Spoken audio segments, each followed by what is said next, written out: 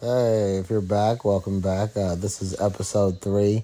I would like some feedback from you guys. Is it going too long? Is it going too short? You guys enjoying the content or not? I guess there's only one way you can really get a hold of me, and that's that email address at this point. And that's hearmefollowhim at gmail.com. I think I might do a Facebook page or some other venue to get into more different forms of communication with people. But yeah, your feedback would be very much coveted. Well, here's episode 3. Enjoy. All right, I'm going to jump right into it. Been looking at the life of Jesus Christ from conception, from being a young boy to now at this point, growing up. But before Jesus Christ was conceived in a womb, somebody else was conceived, which would be his cousin John the Baptist. So just kind of looking at scripture through that lens. In a way, it's kind of like with Mary and Jesus, that's the God track. And with Elizabeth, Zechariah's son John the Baptist, that would be man's path. At this point, all we know about John, right, is he grew up in the wilderness and the Lord was with him. But we're going to catch up with him here at the age of 30. So, approximately, John is about, I say 6 months. My math could be off here. Yes, it's like 6 months older than Jesus. He was born first. Yeah, John hops back on the scene. He's 30 years old, and he comes out of the wilderness, and he is preaching. At this point, he's still John, but I think he gets his name at this point, John the Baptist, because he comes preaching a message of repentance of sins. And you can see this account in all 4 Gospels. If you want the abridged version, go with Mark 1.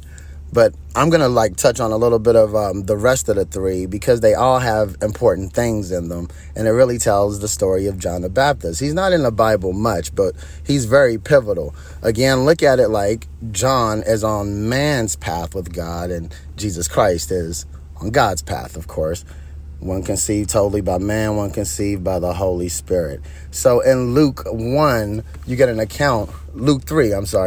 chapter 1, Luke 3, verse 1, if I could get my words out this morning, it speaks of this. It starts with this. In the 15th year of the reign of Tiberius Caesar, Pontius Pilate being governor of Judea, and Herod being tetrarch of Galilee, and his brother Philip, tetrarch of the region of Iturea and Trachonitis and Licinius, tetrarch of Albaline, during the high priesthood of Annas and Caiaphas, the word of the Lord came to John, the son of Zechariah, in the wilderness. So, what I like about Luke's version there is it kind of gives you a hierarchy of the governmental status of what was going on. When Jesus was born, Herod was a king. Now Herod is passed, right? Jesus comes back, and them being grown, they no longer have a king, right? They have a governor, Pontius Pilate. Tiberius is the Caesar. So when Jesus is flipping a coin and says, whose inscription is this? The Caesar at the time, we know from Luke 1. But it's that very time, and these are the guys, Philip, Herod, they're all King Herod's kids. I think a tetrarch is basically a king in a smaller region. So if you had like a larger county, you might have been the king. But if we give you smaller districts, within the county, then you would be a tetrarch over those smaller regions within the county. But you still had some powers, less than a king, but powers of a king over your region.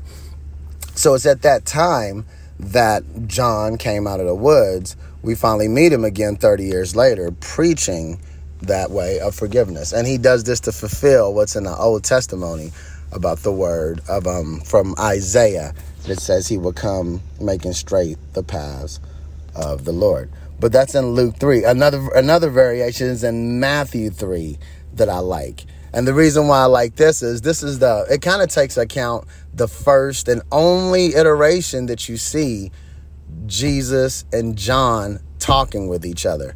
Now, earlier in scripture when they met in the womb, they leapt for joy. But, John was born, boom, gone. And Jesus, they went to Bethlehem and they never met each other. But now they met each other. And in Matthew 3, it gives an account of the clothing that John wore. Because apparently being out in the wilderness, he learned how to survive. And he wore a garment of camel's hair and a leather belt around his waist. and his food was locust and wild honey. But hey, here in the account here in Matthew, when he came to the River Jordan, proclaiming that everybody listen to this message of repentance and get baptized, many people came to him all over Jerusalem and Judea. And of course, just like you would imagine, the religious people of the day, they had to send their people out there to question, to see, hey, what is going on? Why are people going out there to John the Baptist? And in Matthew 3, the account of it is when those people showed up, the Pharisees and Sadducees, like, why are you baptizing all these people? He responded to them with this in verse 7, "You brood of vipers, who warned you to flee from the wrath to come? Bear fruit in keeping with repentance, and do not presume to say to yourself, we have Abraham as our father. For I tell you, God is able from these stones to raise up children for Abraham. Even now the axe is laid to the root of the trees. Every tree, therefore, that does not bear good fruit is cut down and thrown into the fire. I baptize you with water for repentance, but he who is coming after me is mightier than I, whose sandals I am not worthy to carry. He will baptize you with the Holy Spirit and fire. His winnowing fork is in his hand, and he will clear his threshing floor and gather his wheat into the barn. But the chaff he will burn with unquenchable fire." Yeah, he was preparing the way for the Lord, because that's the way that he will talk to the Pharisees and Sadducees too, as they will come out, always trying to ask questions and seeing what Jesus was doing. To jump back to Luke 3, I like that iteration. That's what he answered the Pharisees and Sadducees. But when he came preaching for repentance, a lot came and asked him in Luke 3, like teachers said, what must we do? Tax collectors, what must we do? Soldiers, what must we do? And John would tell them, hey, don't take more and extort more than what your wages are. Be fair, share your tunic, and things of that nature. But as we jump back to Matthew 3, that's where they have their first, I think it's the first red letter words that Jesus has. And it's him talking to his cousin John the Baptist now that they're in their 30s, for him to formally start his ministry. Because John did not want to baptize Jesus. Like when he saw Jesus coming up to be baptized, of course, John's like, man, you should be baptizing me. Like more or less, I've said it a few times, I baptize with water and you baptize with the Holy Spirit. And I'm trying to get to the scripture here. Yes, it is Matthew 3. I'm going to start from 13 and read through 15. Matthew 3, verse 13. Then Jesus came from Galilee to the Jordan to John to be baptized by him. John would have prevented him, saying, I need to be baptized by you, and do you come to me? But Jesus answered him in red letters, let it be so now, for thus it is fitting for us to fulfill all righteousness. Then he consented. And of course, he baptized Jesus, and the Holy Spirit descended upon him. The best account, the most detailed account of John, after he becomes John the Baptist 30 years later, after he gets the call, is in John 1. Of course, it starts with, in the beginning was the Word, and the Word was God, and the Word is God, and the Word was God. But, when the Word was born, that's Jesus Christ. That's Mary being born.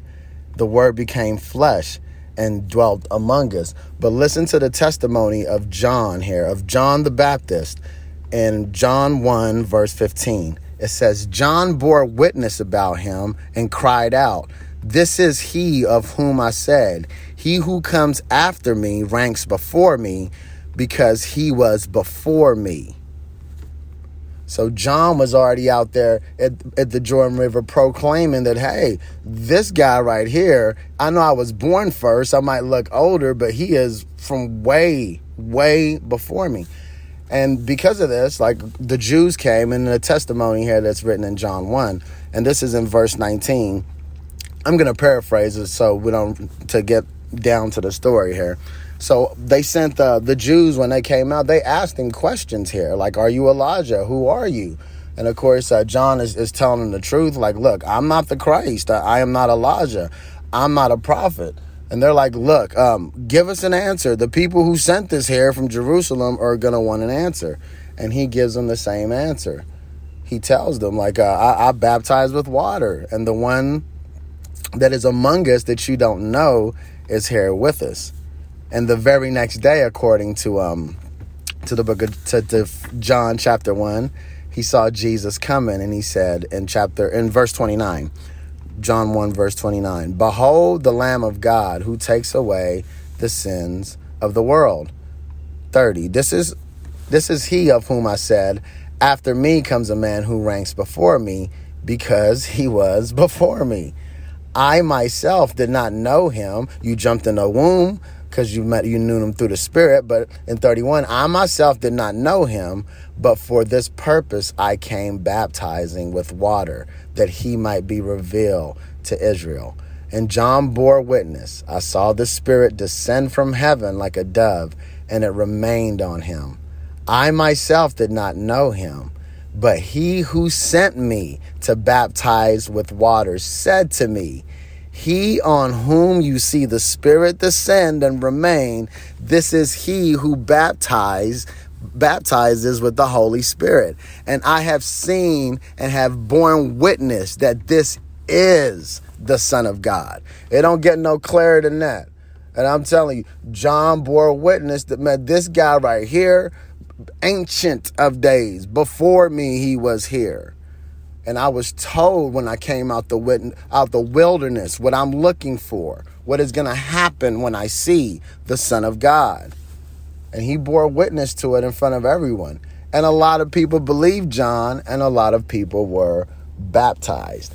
So it's kind of cool seeing how they grew up. Immaculate conception, both boys, everybody wondering what they will become. When John gets the calling to come, he becomes John the Baptist. And he's baptizing by water so the people of Israel can see the Son of God. And his testimony there in John 1 really shows that he saw. And he bore full witness that this, my friends, is the Son of God. Man, John didn't have much else really in the Bible. There's another part that's really beautiful when his disciples are having an argument with the Jews. But like John would just tell the truth. And the same way that they got Jesus to me is the same way that they try to get John. So they already sent people out like, hey, questioning, what's he doing baptizing out there? But Herod, one of the tetrarchs, Herod the king's kids, he was messing around with his brother's wife. And I guess John is just going to tell the truth and be like, hey, Herod, that's not right. You know what I mean? That's just not right. We are Jews. We are Israelites. That is not right. And you know that's not right. So Herod, within his power, had him locked up. And that's really all you get of John. So John is in the Boyd County Jail or in your local regional jail, still alive, but that's it. But he served his purpose. And I'm going to jump into that in the next one of when John, another account and a few more mentions of John the Baptist, and then kind of wrap up John the Baptist and get into Jesus Christ, the Son of God, and his ministry. But you know what? At the end of the day, you got to understand the Bible more to see how it kind of applies, because history repeats itself. And the more that you get ingrained in the word of the Lord, the easier it is to see. With the same eyes, you'll see something so totally different. And it is beautiful. You've heard it said, but I'm here to tell you that it's true. The word will reveal itself to you in different ways as you're more receptive to it. And I always like to end with this. Hear me, follow him. God is good. Amen.